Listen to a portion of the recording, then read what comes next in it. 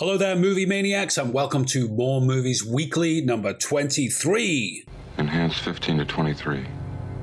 This is the podcast where we like to talk about films, movies, cinema, what's what, what's hot, and what's not. My name's Greg Fisher. This legendando sitting next to me is Dave Roberts. How's it going, Dave? I'm very well, sir. How are you? I'm very well too. All the better for seeing you, my darling. So, loads to talk about in this show. Let's get cracking straight on with it. 23 coming at you. So, this week we have been watching an old film from 1982 called Class of 1984.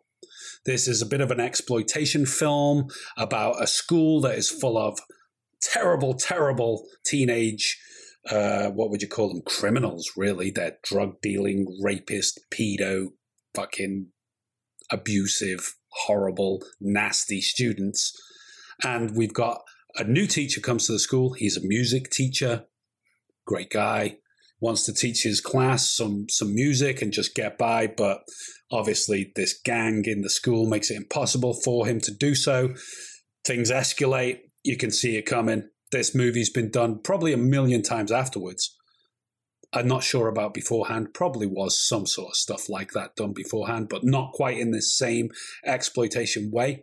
Directed by Mark L. Lester, who is probably most famous for having directed Commando. A lot of people love that film. Arnold Schwarzenegger's most famous first sort of shooty bang bang film. Everybody loves a bit of Commando, don't they? So bang bang shooty bang bang. Oh yeah, I like that. I very much like that.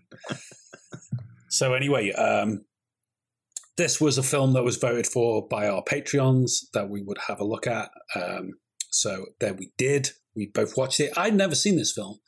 And it is the kind of film that is somehow slipped me by because I've seen a lot of films like this from the 80s, the 70s and 80s. It reminded me of a lot of films in its general sort of like production value and kind of silliness of it. But I'd never even heard of it, to be honest. And there it was, thrown under our noses, Class of 1984. We ended up watching it. Dave, tell me your thoughts about this film. It's a very interesting film. Obviously, you kind of know going into something like this, the fact that it's like an exploitation film, you know you're going to be in for some... exploitation. Yeah, some, what some people might call distasteful. Absolutely, absolutely. But for others, it's great fun. Well, I think it can be both. Yeah, absolutely. Absolutely. It is completely tasteless, but at the same time, there was lots of it I was laughing out loud at. I personally find it distasteful. It's kind of loosely based on the Blackboard Jungle. Yes, that's right. 1955. Exactly, a 50s film. I'd read something similar myself, but I'd never seen that film. But I think it has Sidney Poitier in it. Sidney Poitier, yeah. So somebody likened the Michael J. Fox character to Sidney Poitier. But obviously, a film from 1955 is not anything like this in terms of production. It's strange. I would say, if you were to take Death Wish and cross it with Sister Act, and then cross that with a made-for-television Lifetime movie, you'd get close to what this film is.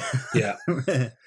It certainly is a curiosity. I didn't know what to expect. I went in cold. I didn't even look up the trailer or read the Wikipedia article or anything. I just took it on face value and what you told me about it. And you didn't tell me very much. You just let me go in. You just said it was very interesting. And I thought, okay, well, that could be anything. So let's watch it. And at first, I was kind of groaning. I was saying, oh, God, what have we got here? This cheesy sort of 80s kind of, bad acting. You got Perry King in the lead role. He's a good-looking guy. He's got that stupid beard, but he's not one of the great actors of our time or anything. But then you have got one of the better actors of our time, Roddy McDowall, turns up. And I thought, oh, hell yeah. Okay. This is around the time he will have done stuff like Fright Night and things like that. So, he's obviously starring in stuff that's just like, it's like Alec Guinness doing Star Wars. Like, just give me a job, and I'll get through it. And God knows what. Don't know whether it's going to be a classic. You don't know whether it's going to just be a turkey and fall on its face or what. But then, it starts to get cooking. Then he gets into the school, and the school is covered in graffiti. They've got like a metal detector on the way in and an armed guard. So in a lot of ways, it's kind of like, it's forward thinking. It's like, because I was thinking, why isn't it class of 1982? Because it was made in 1982, but of course, 1984. Yeah. The collapse of it's society, dystopia. Look, yeah. Big Brother is watching, all of that. Because it goes from, this is one of those movies that goes from bad to worse to dreadful in terms of its storyline. Yeah. So, it made me think of things like, years later, you've got films like The Substitute with Tom Berenger and Dangerous Minds with Michelle Pfeiffer. And you've also got the fantastic film Stand and Deliver with Edward James Olmos and Lou Diamond Phillips, which is, again, about, a rough school, but a teacher that makes a difference in these kids' lives. So there was this trend of, rough schools with a teacher that makes a difference films that came afterwards. But like you said, this is more like a rough school where the teacher not so much makes a difference, but turns into Charles Bronson. Yeah. Well, I think it's like, what? At the beginning, it's very idealistic. It's all very much, trying to put a mark on these kids are better than you think, and believing does a lot in with the them. choir and stuff. Yeah, but there comes a point when it's like, fuck them. Absolutely. I mean, when it gets to a certain point, it's like, oh my God, But Michael J. Fox, who is listed as Michael Fox, it was before he took the J on. So he's like this like chubby little teenager. He turns up in it. It's his first movie role, I believe. First film. This is even before he was in Family Ties, yeah. Family Ties, yeah. Exactly. Really. And way before Back to the Future. Great to see him in there, though. Nice to see a familiar face in all this, apart from Roddy McDowall, of course. So that was fun. But yeah, I mean, this gang, they're just so typically 80s, aren't they? They're just like the clothes. It was like this whole thing they had was like punk rock, and this punk rock ethos is somehow tied to fascism and Nazism because they're wearing these, like Sid Vicious did, they're wearing like swastikas and stuff like that. They even did a bloody Nazi salute at some point. And that is basically a representation of the decay of American society. And then you've got these nice, clean-cut kids like Michael J. Fox and his buddy. And if you notice, at one point, his double denim buddy has the American flag patched on his jacket. And they're raising the flag, and they're like wholesome, good American kids. And then, one of them gets some like cocaine or something sold to him, and he's like sniffing it. Next thing, he's climbing up the flagpole. Hey guys! And he falls off the flagpole to his death, bringing the American flag down with him. The symbolism couldn't be more stark, in terms of what it's trying to represent.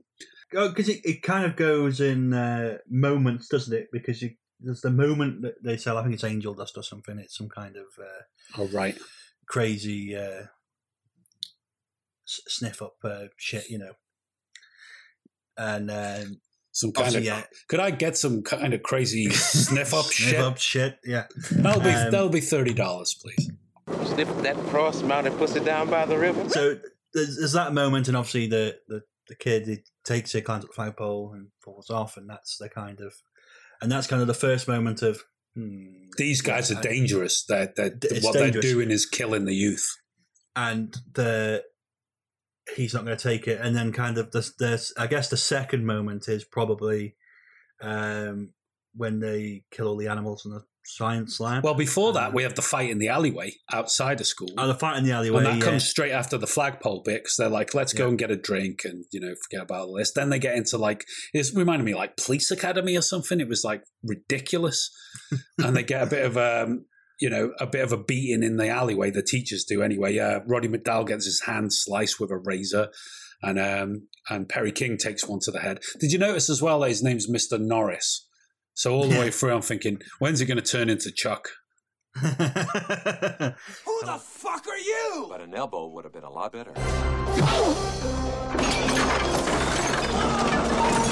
And then, of course, there's the stabbing in the That's when cafeteria. of course, they stab Michael J. Fox because they think he's been squealing to the pigs. And it's like that build up of tension throughout. It's instant, and then it just becomes to the point where it's like, you cops aren't doing anything, you know, and he goes after him. Somebody's got to stop this insanity. Now, if you don't do it, I will. Easy, Mr. Norris.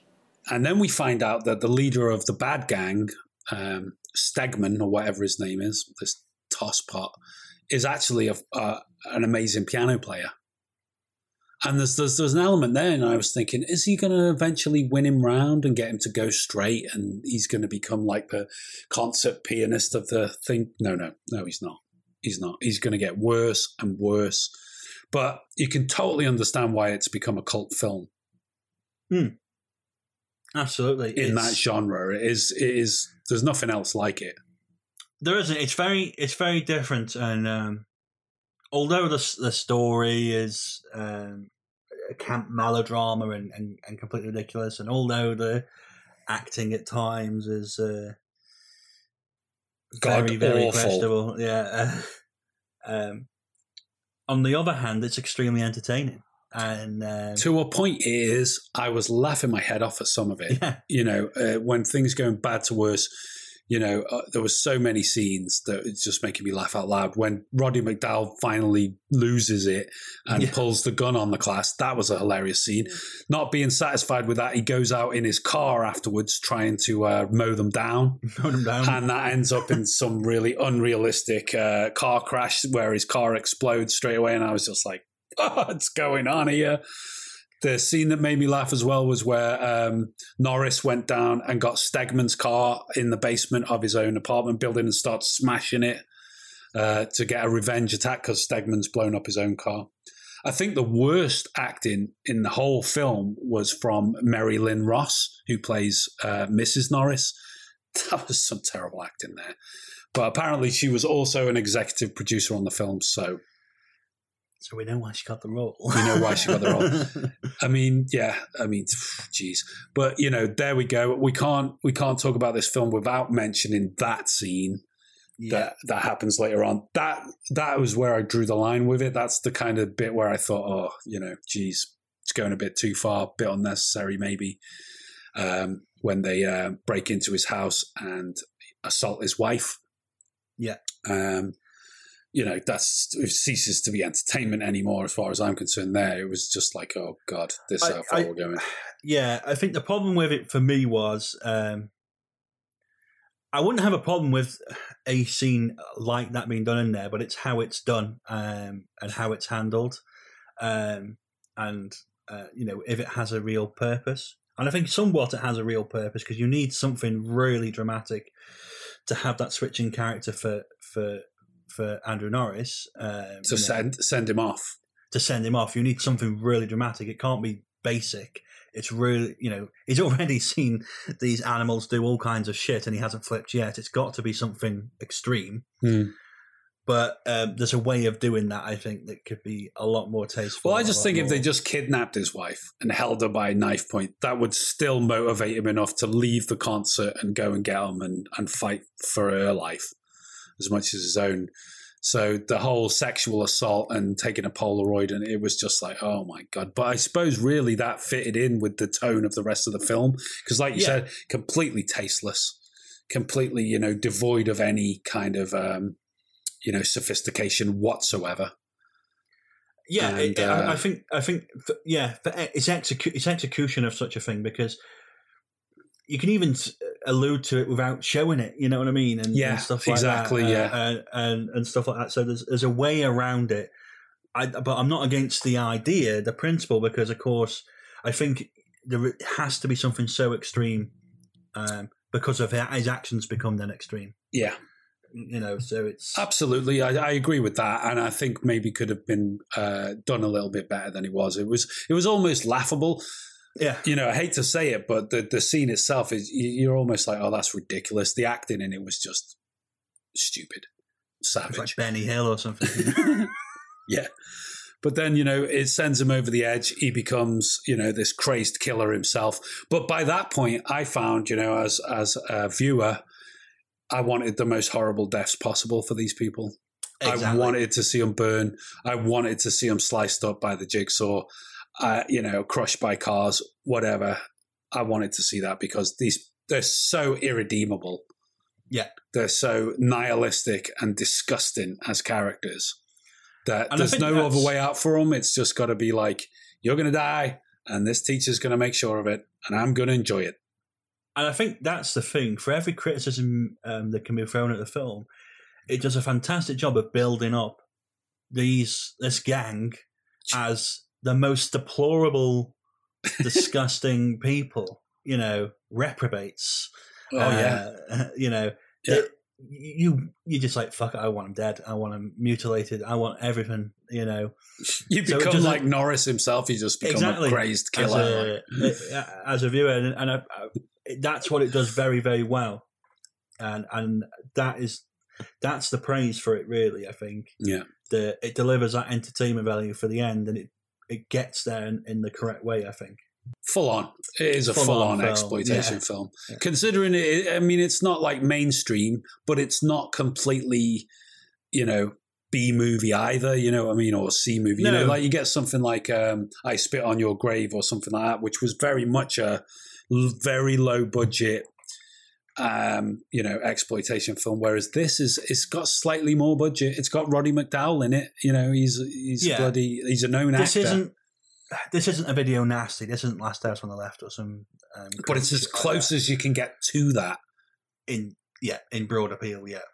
In Broad Appeal, exactly. Jeez, crazy. It's very good. We can see the influence. We spoke about this where the kid beats himself up in the bathroom, which is very reminiscent in Fight Club. That's exactly what I thought straight away. I thought this has been lifted from Fight Club. Or Fight Club, has lifted it from this. Yeah. So you can see the influence. Two people, you can imagine people like Tarantino would be well adept at this kind of film, Yeah, sure. Yeah, absolutely. Well, I was still shocked by it all these years later, I'm kind of glad I didn't watch it when I was a kid now because it's just like, oh my God, some stuff in there, like the sniffing the drugs, I wouldn't have got that. The rape scene and stuff like that would have been, it was disturbing as an adult, never mind as a child. So kind of glad I didn't see it. But even if I had, I think we would have seen a heavily cut version of it. A lot of that stuff was cut out for years and years. But at the same time, having said all that, you can see why it's a cult film. Yeah. You can see why it's, still notable all these years later as a sort of curiosity of cinema. And it almost is the ultimate 80s movie in a lot of ways. Certainly the ultimate 80s exploitation movie anyway. Well, what do you think watching this? Have you seen Class of 1984? Are you a fan of the exploitation genre? What do you think of this film? Let us know in the comments. We'd love to hear from you. But I think that's all we got to say about that. And that's all I have to say about that. So that brings us on to a few items for movie news that have caught our eye this week. First of which, Dave, is that Letitia Wright has been injured during the filming of Black Panther 2. Do you know Letitia Wright at all? I didn't until I quickly looked her up. I know her from more TV stuff. I've seen her in Doctor Who and Black Mirror and a few other pieces. I haven't seen Black Panther, obviously, yet. For my shame, so I don't know her from that, but I know her from a lot of other things. She's a very good actress. Yeah, she's really good in Black Panther. She plays the younger sister, and she's also like a Q type character. She invents stuff and weapons and different things about him. So she's like the brainiac of the family, and she's that's the role she plays. She's really good in it, actually. Hopefully she's all right. Obviously been injured doing some sort of stunts, because these are action-packed films, and I know that a lot of these younger actors like to do as much as they can of this stuff, So hopefully a speedy recovery there. Yeah, so hopefully is. I mean, it says minor injuries, and she was released after a few hours, so hopefully it was just a scratch. Tis but a scratch. A scratch? Your arm's off. No, it isn't. I don't know who's going to be playing the central role, though. Yeah, lost Chadwick Boseman. It is huge boots to fill in that sense. So it'd be interesting to see what they do. It will be interesting because it's strange because Marvel have said they're not recasting him. Okay, makes sense. But they're not going to use digital effects to use his likeness in the film either. So is he just not in it? Well, yeah, it implies really that somebody else takes up the mantle. It's one of those things. There's not only one of them. It could be, because it's in the first one, his father is Black Panther, and then it's passed on to him. Right. So, it could be passed on to another sibling one way or another, maybe. I don't know. We'll have to see. Wakanda forever! In other news, there has been a poster and a sneak peek released for The Power of the Dog, a new film with Benedict Cumberbatch. So this is a new drama film from Netflix. It's based on the Thomas Savage novel. It was written for screen by the director, Jane Campion. I know it was quite a powerful and popular book at the time, so they've done an adaptation of it.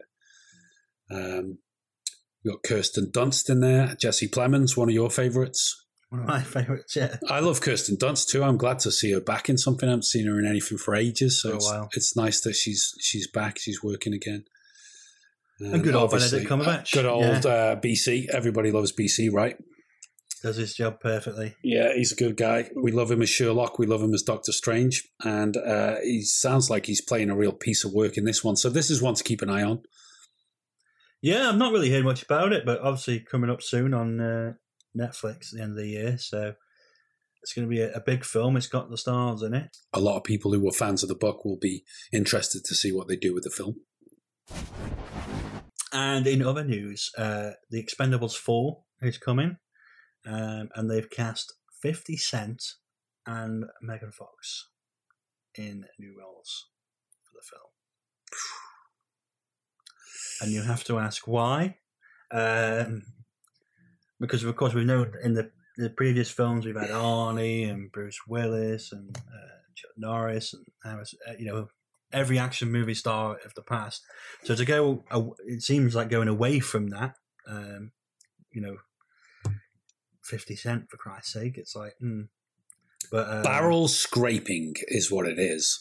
Yeah. I mean, Megan Fox as well, who cares? Expendable. The pair of them are definitely expendable. And if they get blown to pieces, I might even be tempted to watch this one because, confession time, I haven't watched any Expendables movies. So, some of them are quite... The third one was terrible, but the first two are quite fun. But it didn't look like my sort of thing, to be honest. I'm not a massive fan of Sly Stallone, especially when he does this kind of stuff. It looked predictable. It looked cheesy. It looked like, it's predictable and cheesy. It's all the sort of stuff that, I just can't be arsed with. Jason Statham. It had Dolph Lundgren in, so I was almost tempted to watch it, but... Lundgren's back as well for this one. But there's an article about it where they're talking about they kind of want to move away from that kind of 80s action and take the franchise in a different direction, which I don't understand that at all. Like, this is the thing with Sylvester Stallone. It's all he does. He just sort of like gets a film and then he just makes loads of them. I mean, I do like the Rocky films. I do like Rocky. They were great films. The first one especially is a classic film. The first Rambo film is a good film. But look how far they went with that. That last one was just total dog shit. Oh, the new one I haven't even watched. Don't bother, mate. Don't bother. It's just awful. It's awful. And now he's doing it again with Expendables, and it's just like, do I even care? No, I don't. Unless Megan Fox and 50 Cent get crushed under the hammer of Dolph Lundgren. That might happen. Well, unless it does, I ain't watching it. But there we go. Like you said, it's interesting, I suppose, that they're taking that franchise in a different direction. For me, that direction should be straight towards the edge of the cliff and driven straight over the edge of it, never to be seen again. But that's just me. I heard another rumor that you were bitten by a king cobra. Yeah, I was. But after 5 days of agonizing pain, the cobra died. Also, just like to say thanks very much to a friend of ours on YouTube. The channel is called Shewind. We'll put a link in the description to their channel below. You want to subscribe to them. They're producing some really funny content.